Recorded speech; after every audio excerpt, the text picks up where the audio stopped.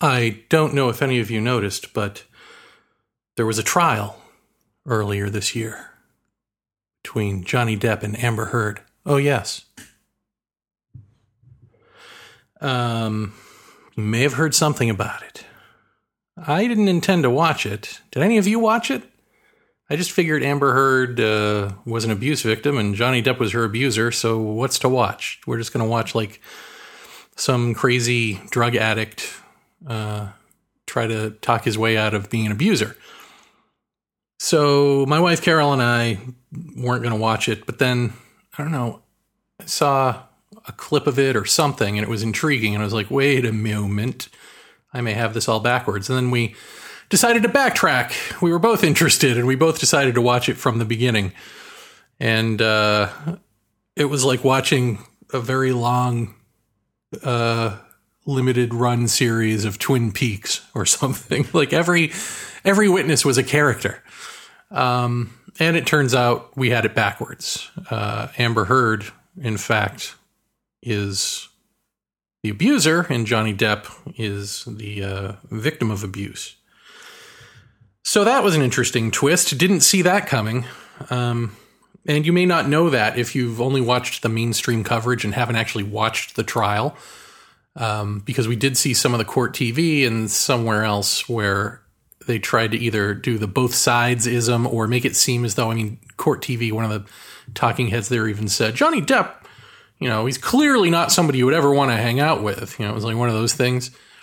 But he's making a good point here, but so is Amber Heard. Like they're trying to play off the fact that I guess get us to ignore that when Amber Heard testifies, she sounds like a sociopath, that she cannot act, cannot even fake cry. It was like watching an episode of Divorce Court where they do like divorce court reenactments with the worst actors ever.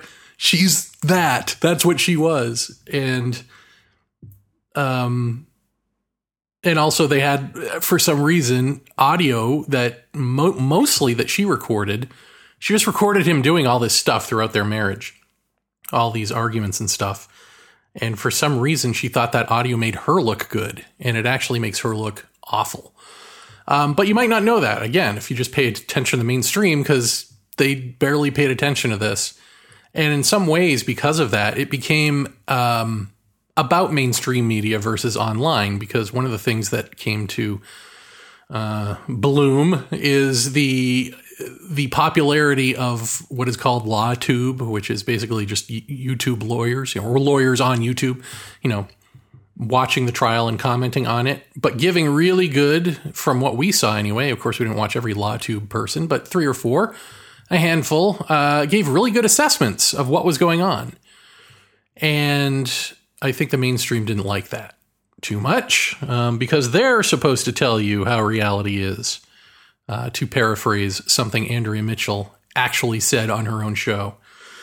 So, but not about this. She just was talking in general about social media and how you're supposed to go to us to know what's going on in the world and how to frame it. Not if you're a bunch of hacks, I guess, is the answer to that. But it's really, in that sense, it's a story about ad revenue versus online donations. And those online donations, these online LawTubers can form a community around themselves and have a perpetual donation machine from people who watch them. And I think the mainstream media is like, no, this is further the death knell of us. Also interesting was that Amber Heard's 2 psychological analysts, I'm not a psychologist, so I can't diagnose them. But I have to say that right before I give my opinion. I have to say, in my opinion, the one guy there struck me as a raving loudmouth narcissist. And the woman there on the psych team struck me as an untruthful, lackadaisical kind of hack. And yet you look at both of their backgrounds, as their lawyers were fond of reading out their entire resumes before presenting them, and they have these amazing backgrounds, higher ups in their various fields. So it really, for me, raises the question of when we say, oh, the common person isn't allowed to, quote unquote, diagnose somebody by giving an opinion that they seem narcissistic or sociopathic or something. Leave that to the professionals. What if the professionals are that too, man? What makes them a professional? This is where I guess I am slightly sympathetic to the do the researcher people, except that the research they're doing isn't real research. When they say it, it's to do things like, deny a pandemic or insurrect.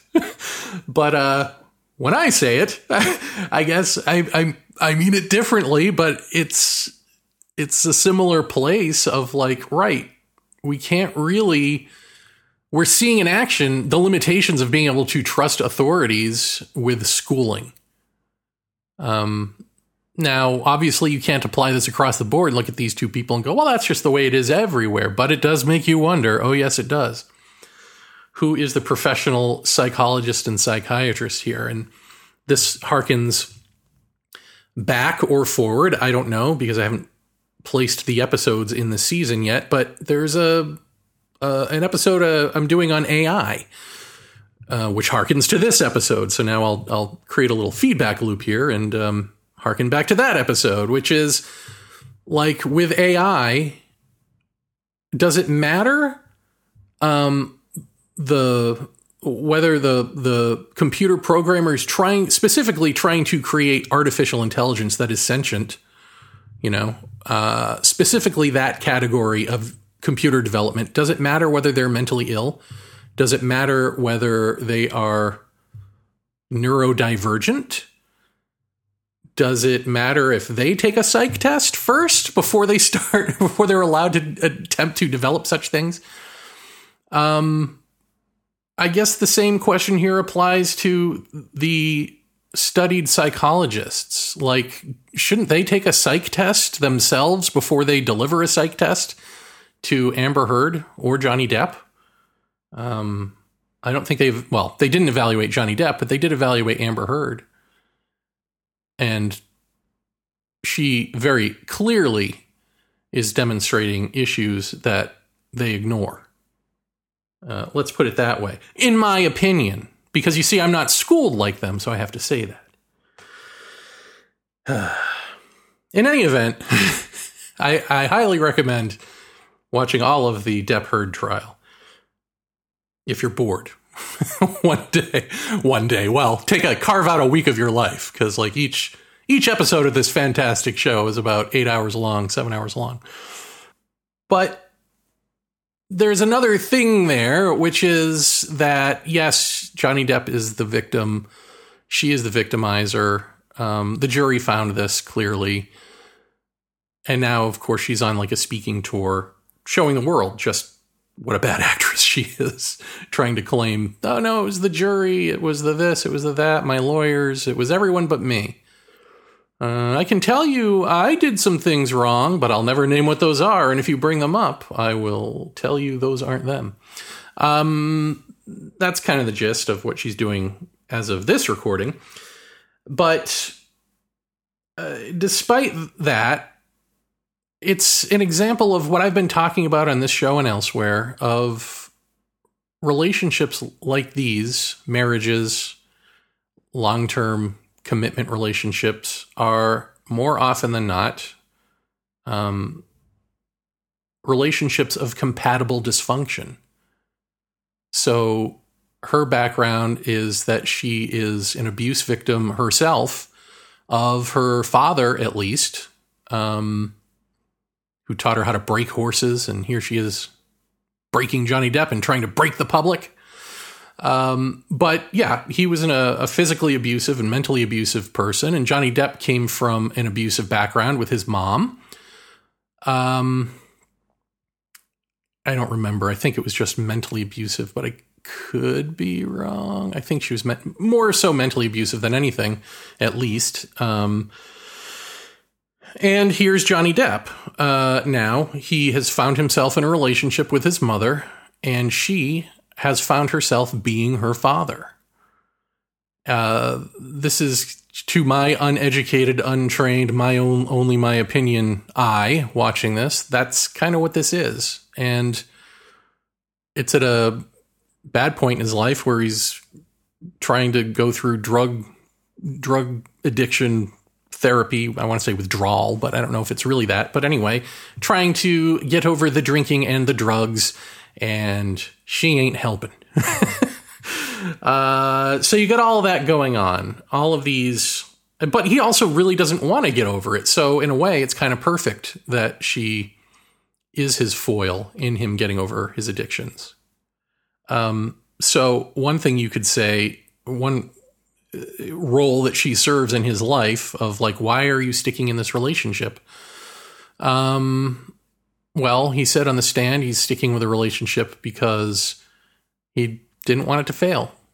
It's that simple. I mean, sometimes things are that simple, but then also I think if you're an addict and you really want to be an addict, as he states, over and over, he at least feels as though he's never not going to be an addict. Well, then she can be your enabler in that area. And if you're way into the highs and lows with drugs, with your career, your lifestyle, well, here's a bipolar, high-low relationship. Perfect. So all of this circles us to a question that you can find in the Sitting Circle message board at ourundoing.com. Comes to us from Matt, and I think it's a pretty good multi-pronged question that probably a lot of people have, so I'm going to read it and dissect it. We're going to law tube it, but the pseudo-spiritual version. And away we go. Matt or Matthew, I don't know what he prefers. He probably prefers not to have his name said out loud, but I won't say his last name. Asks the following.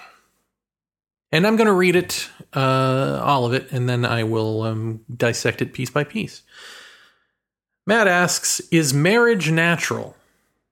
Is it natural to be with one person for life?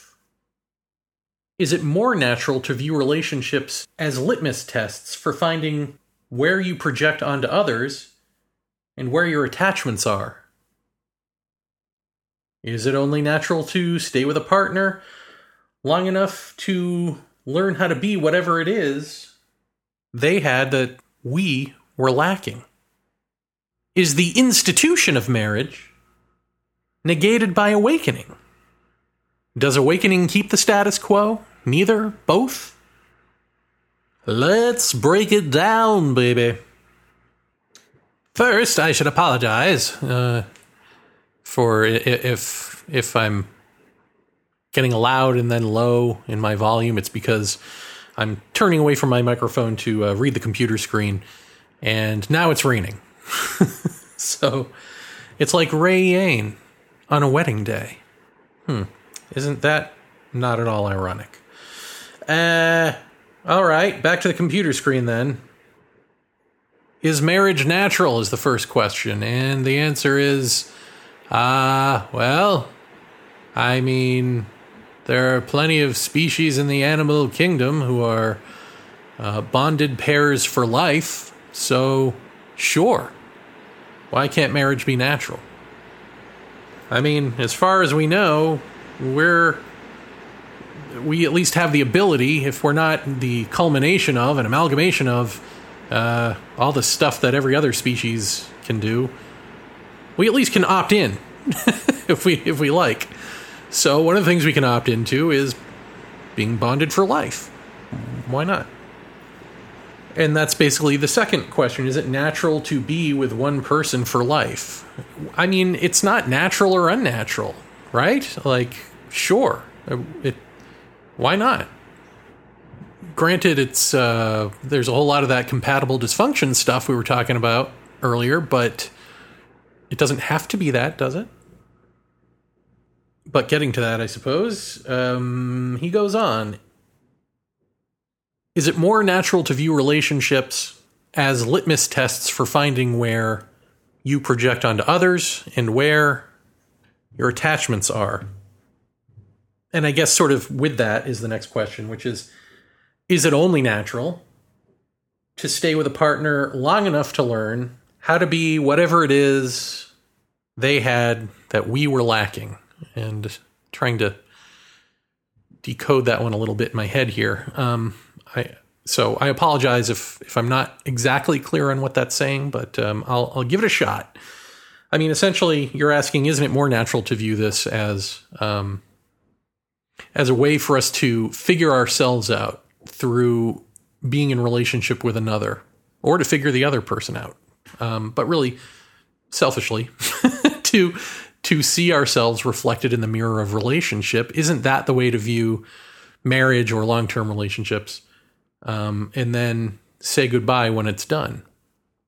And that's certainly one way to approach it, but you've both got to be on the same page with that, or else, you're a sociopath, right? Like, if someone else is just an object, this mirror for you to learn about yourself, and they don't know it, and you do, that's pretty objectifying. So we don't want to do that. And I'm not implying at all that that's what you're saying you want to do. I'm just saying, for anyone listening, let's not do that. But I see no problem with both people. I mean, with whatever the relationship is, as long as it's not harmful. If two adults are on the same page, go for it. But no, I don't think it's necessarily more natural to view relationships as having that function. It can certainly be a healthful function. I mean, you could have a lifetime partnership with someone where that is what you do, where I would think it would be hard to do, because I think, like, secretly, it would end up being passive aggressive stuff, jabs at each other, because you're both trying so hard to be open and honest with each other that, let me put it this way, in service to understanding the self in the way that we talk about in Our Undoing, where the self is no more, as opposed to growing the self into a better, quote unquote, better or healthier or stronger sense of self. If you're trying to grow a strong sense of self through a partner, through mutually loving relationship and open honesty and having, like, sit down chats about each other and that sort of thing, maybe that can work. But I think if it's in service to shattering the self, well, the self wants to remain intact. The self, in fact, would rather be stronger than annihilated, right? And so I think that would ultimately, even with its best intentions, end up in at least passive aggressive behavior, because you really don't want that. Even if you do, unconsciously, you don't want that, even if consciously that's your goal. That's just my hot take on what would happen. And then, is the institution of marriage negated by awakening? Does awakening keep the status quo? Neither, both. Well, here's the ultimate pulled back perspective that I think you're waiting for, maybe. Which is, let's go to the ocean analogy. Let's say what we're talking about here. Let's forget about the word enlightenment. Let's just talk about love. Now, the personal small L love, when we say we're in love, we love each other and all that, which can and often does mean we are chemically attracted to each other through compatible dysfunctions or whatever it is, that ain't it. That's playtime. That's a feeling, that's an attraction, and when that attraction, that feeling goes away, what are you left with? Hopefully a friend, but sometimes an enemy. But if we look at big L love, impersonal love, and if we look at all of this again as an ocean, we would say that the personal self, the personal love that one has or feels, would be like a shallow little tide pool. And impersonal love is the entirety of the ocean.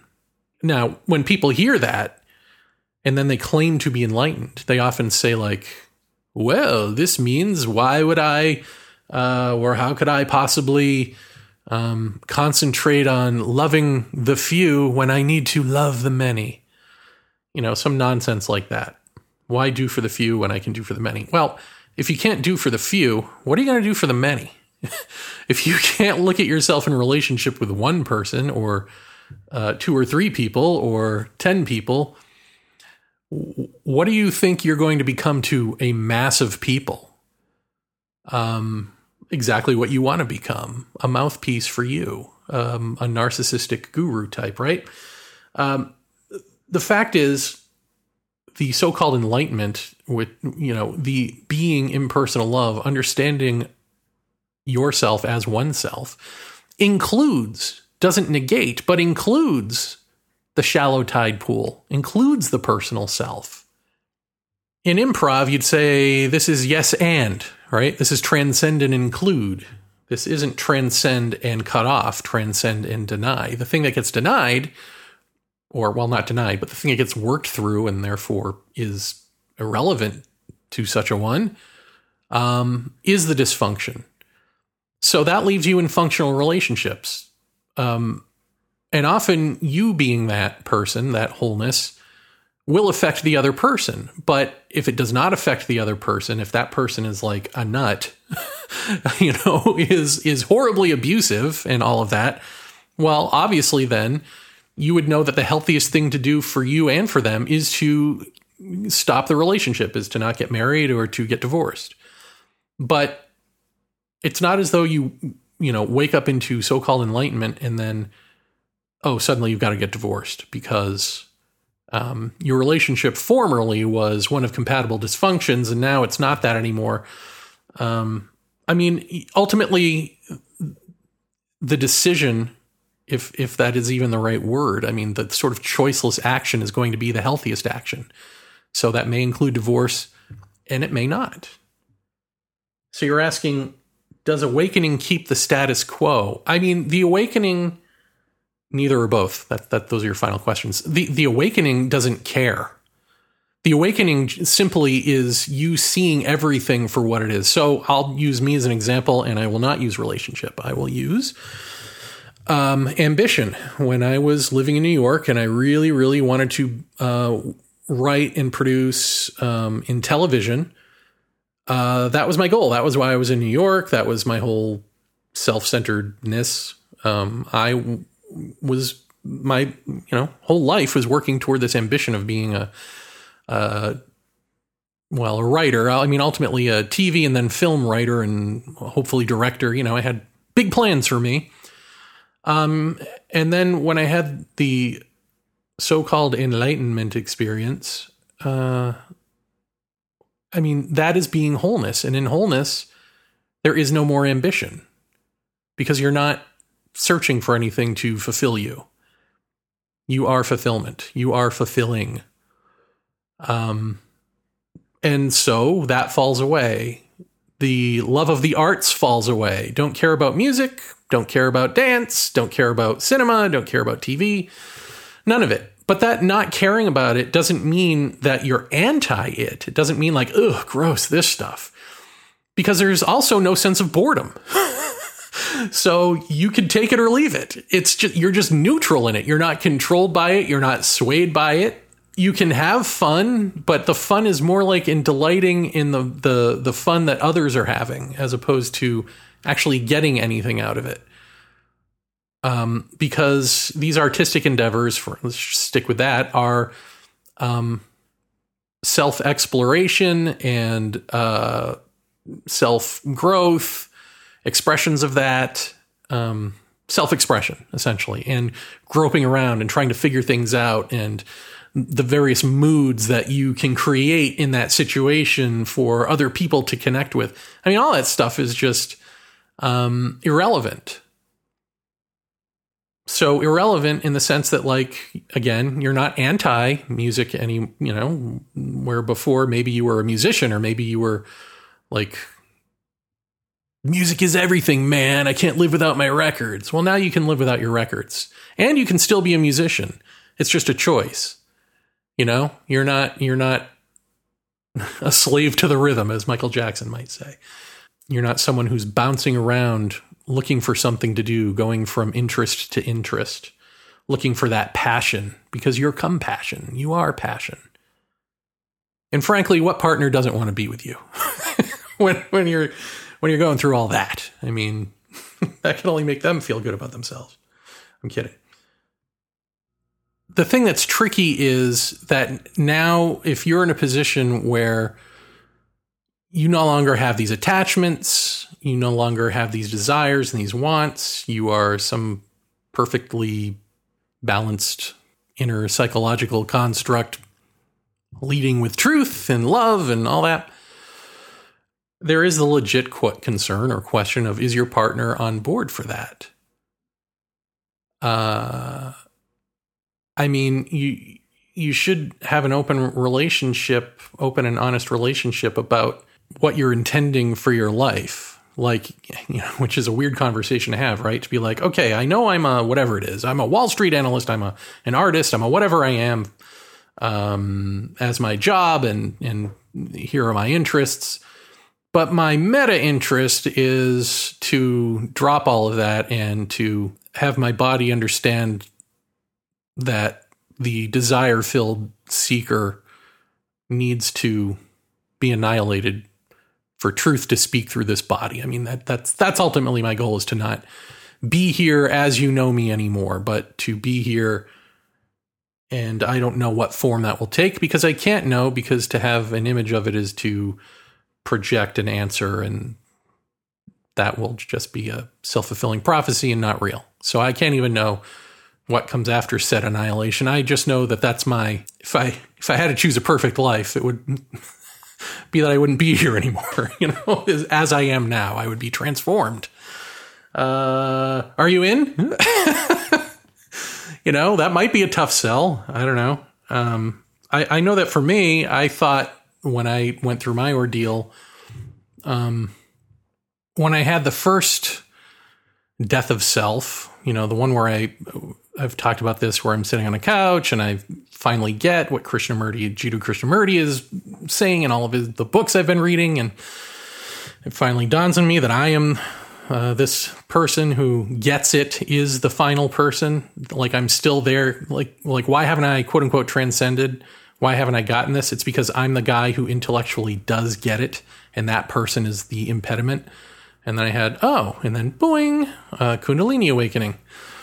Moment of silence, Kundalini awakening, all of that. Prior to that was the onset, actually, of my happy, joy, lovey-dovey stuff, because I'd been working out my own psychology, peeling away layers of childhood trauma and issues like an onion, until there's almost nothing left. Nothing left but this happy, joy guy who gets it intellectually and feels really good. And then once I got rid of that guy, again, moment of silence and Kundalini. And I was still having relationships and things like that, through those phases. It was only after the I am awakening, the seeing and being the universe exploding into existence and all that, that I had my own sense, at least, of, I don't get to be that guy anymore. I've got, the thing that you're concerned with, right? That's how I felt. Like, I've got to be a solo act. And this was based on, like, everything I've seen, really, like media stuff about enlightenment and about, what it means to be alone, to be solitary. And if you can't be the man in the cave because you live in the big apple, then you've at least got to be the man in the man cave who doesn't go on dates, I guess. So I played that role for a while, and ultimately that wasn't true either. That was just something that I was making assumptions based on other people based on sort of archetypal or what has become sort of archetypal caricatures in media. It's like, oh, I guess I've got to be that monk guy now, right? And in fact, I broke up with my girlfriend at the time. And right after this happened, because I thought I had to. And I was wrong. So sorry. Sorry, ex-girlfriend. But now I'm happily married. So look at how that works out. But with the, my being able to be married is also through the good fortune of that she understands all of this about me. So the conversation is really easy. It's not as though like we can both go into it without blinders on about any of this stuff and about what it potentially means if there's another death of self for yours truly.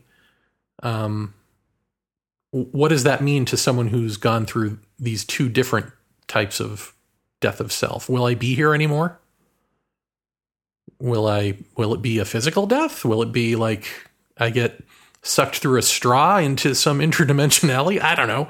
I'm just, spitballing sci-fi plots for you, but I don't know, right? Like that's ultimately, I can't know and she can't know. And are you willing to take that chance? That's a risk, especially if you're not willing to do this stuff yourself to the extent that I've been with it, It's just a conversation that you have.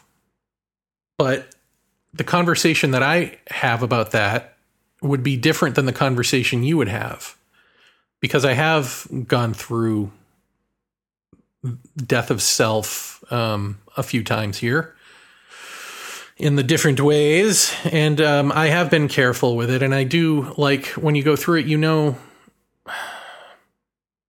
different things, right? And so if I were to have had this type of conversation prior to this ever happening to me at all, it would necessarily be a conversation that gets in the way of it happening. Because you're imagining, oh, what happens if? What if? Will I be? It all becomes a blockage to it happening. Whereas after the fact, after I've already had it happen, well, it's not a blockage to me having it happen anymore because it's already happened. I'm Jer 2.0 or 3.0 or whatever, So my getting to Jer 4.0 is going to take something else. So these problems aren't my problems, but they are your problems. So that would be my word of caution or of like, watch this in yourself. Why are you really asking this? Because you're not there yet. If you haven't had that death of self, it's really just more concerns and words to get in the way so that you never do. You know what I mean? It's projecting a future or a possibility. It's having conversations about these sort of fear-based possibilities. What happens if, and then imagining what happens if, as a means unconsciously to keep yourself from actually doing it or not doing it, for the body to relax the sense of self. It's keeping you engaged and keeping you away, keeping you alive. I mean, if you had a conversation with a significant other about, listen, I secretly want to be a superhero. I secretly, you see all this stuff, all my hopes and dreams and all that. Yeah, that's one aspect of me. But my deeper inner aspiration is to achieve no self. And I don't know how this no self is going to affect our marriage. So maybe we shouldn't even be together. Well, I mean, if you're having that conversation, that's all self. And that's all self projecting self into the future, securing self's selfhood, aliveness, personhood in the here and now through having discussions about the future, even though that future is ostensibly about no self. It's not. It's not about no self. See, this is how tricky we are. This is how deeply we have to look at ourselves. And if you could be in a relationship with another person where you're both that deep with it and that clear and honest about where you are with, your concerns, like what really underlies the feeling of those concerns beyond the alleged concerns themselves, well, that would be a relationship worth having. But I must stress, I'm not a professional. These are not my opinions. Or whatever. Whatever it is, I hope it's helpful.